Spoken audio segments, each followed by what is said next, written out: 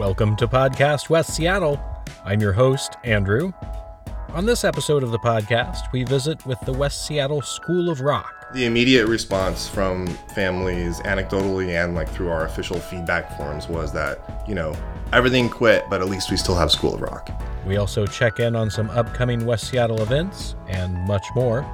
This is Podcast West Seattle.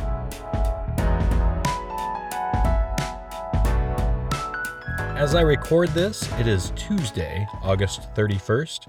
A quick look at West Seattle weather shows temperatures in the 70s this week, warming toward 80 on Friday. Labor Day weekend has a chance of rain, but temperatures should still be in the 70s. Let's take a look at some recent West Seattle headlines.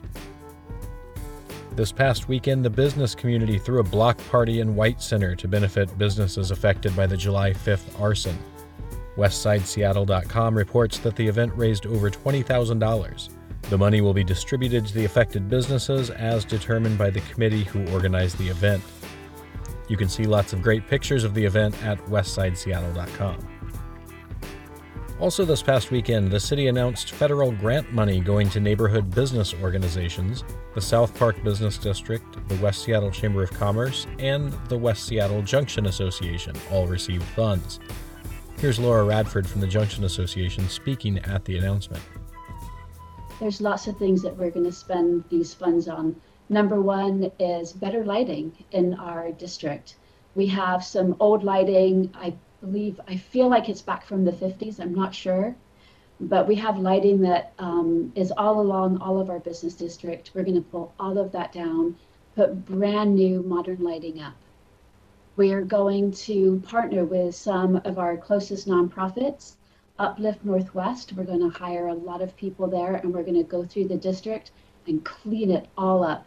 Every bit of it, every weed, every extra piece of grass, we're going to pull it all up and we're going to make it look beautiful and clean and safe for our community. And the things that we've been afforded to do with these funds is going to go so much further than just financial assistance.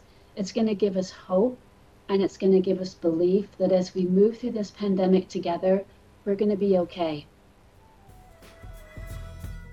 This past weekend also saw an event at West Crest Park, a Created Commons presented by Lila Vision. It is described as a program of free outdoor performances, eco art activities, and more. The organizers described the event as animating West Crest Park with performances, kinetic musical sculpture, eco art installations and workshops, wellness offerings, and science panels to cultivate our health as a community. There was a strong lineup of music, poetry, dance, and panel discussion this past weekend. If you missed it, you're in luck. The festivities extend into this coming weekend as well, which leads us to upcoming West Seattle events. The Created Commons at West Crest Park this weekend will feature Jack Straw Cultural Center artists and Lila Vision with cultural dance groups. You can find a full lineup of events at lilavision.com/commons. That's L-E-L-A Vision. Also happening this week is the first day of school for Seattle Public Schools. Wednesday marks the first of what Seattle Public Schools is calling 180 Days of Excellence. This will be the first attempt at full capacity, full day in-person learning during the pandemic. As a parent of an SPS student, I will be following along closely as the school year unfolds. Also coming up this weekend, the Duwamish Tribe will be holding a Labor Day weekend acknowledgement Native Art Market at the Duwamish Longhouse on Marginal Way. The market will be open from 10 to 5, Saturday, Sunday, and Monday. School is starting back up for students all over the peninsula. I recently talked to folks at a different type of school in West Seattle. My name's Phil Gustafson. I am the general manager of School of Rock West Seattle. My name is Jocelyn. I'm 15, but I'll be 16 in a few weeks. And I've been going to the School of Rock since December of 2018. My name is Olivia. I'm 11 years old, and I've been with the School of Rock for, 3 or 4 years now. So February of last year, we were on a roll. I was in a performance program, one of the shows. I was in a Dave Grohl show, Rock and Grohl it was called. And the school was growing. I was hiring staff. I started with guitar. That's my preferred instrument. But I also like to sing. I play the bass guitar and the regular guitar. So guitar and bass. What makes us so proud to run our program and what makes our job more fun and more easy, frankly, is that the kids have this self-confidence they gain from playing in a band and putting on concerts. Just being in School of Rock, I think, has helped me in a lot of ways, like outside of school. I'm doing another show. I'm doing Space is the Place, and I'm doing bass, guitar, and I'm also singing. And where I'm also working on a little bit of music theory as well. But it really is magical. The kids develop a self-confidence that you can only get through achieving success through something, whether it be sports or music. And then, like last session, I did MTV, and so it's like MTV songs. Welcome to School of Rock West Seattle, live streaming from London Bridge Studios. Here we go.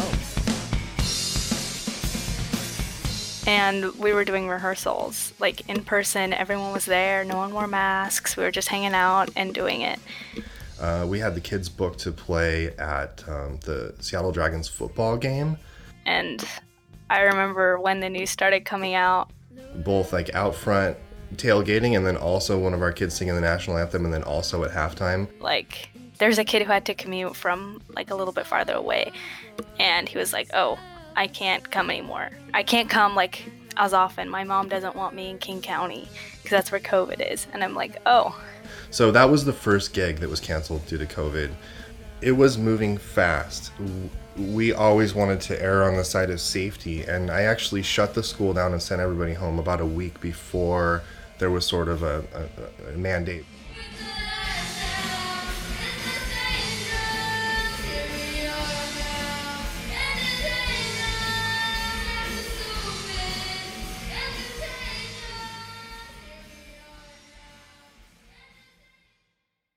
It was just empty, just trying to fill time somehow. The plan at that point, we were confident that we could do something, but we didn't know what was going to happen. School was out for that week too, and so it's like, I don't have anything to do. And we wanted to just make sure that we kept the students engaged as much as possible. And so initially, we moved our lessons to remote lessons.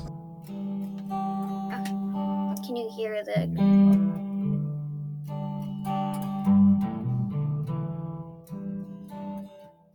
all I remember is being in person and like being a few weeks into the show. And then we did these online check-ins and online lessons. And that's all I remember. Yeah, it was definitely a challenge with like internet problems, lag, trying to play like together with your teacher. But School of Rock really helped me ease into the change. The immediate response from families, anecdotally and like through our official feedback forums, was that, you know, everything quit, but at least we still have School of Rock.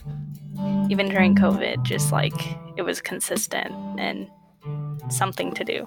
It was still pretty fun because you still got to play music, you still got to talk with teachers. Yeah, I thought it was really, they helped a lot. We didn't play with other people for so long because when we did the online, it was all individual lessons, and then every week we just like checked in, and it was a Zoom call for an hour, and we just chatted. That's when we knew we had to get our program working somehow. So by 3 months in, we had reprogrammed our school. We actually ran cables down the hallway and got rid of all the private lesson rooms and made them all individual studios. So the kids would come in. We sat in these individual rooms and we had a studio set up, so we all wore headphones and we couldn't see each other. Have a headphone mix in their own room, and we could run rehearsals. The groups were really small, but we were able to do it, and we had kids coming in for rehearsal.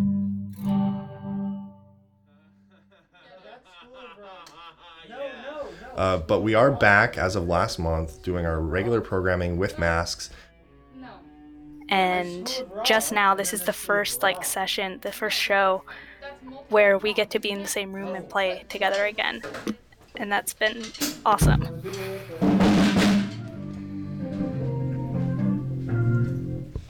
Hey, let's play music. We feel like with the kids using their own microphones and wearing masks and social distancing, keeping the groups down so that there's plenty of room in the school, we're able to keep it safe. And it's been incredible having the songs coming through the hallway again instead of having to put on a pair of headphones to see what's going on. Let's play a song. It starts with drums, right? It starts with guitar.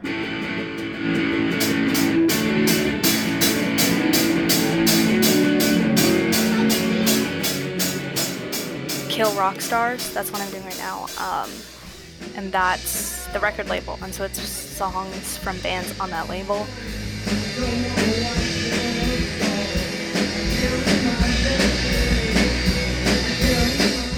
We want the kids to know that it's okay to get really good at music, and the positive peer pressure of being ready for rehearsal will make the kids practice. So when parents come in and we're like, yeah, so their first lesson on guitar is Tuesday and their first band practice is Thursday, they're like, oh, but they don't know how to play yet.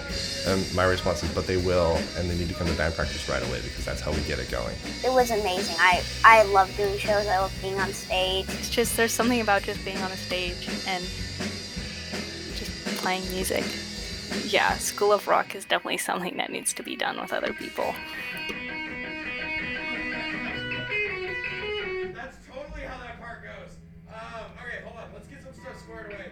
Thank you to Phil, Jocelyn, and Olivia for talking with me. The School of Rock does have some upcoming shows at the Clockout Lounge in Beacon Hill.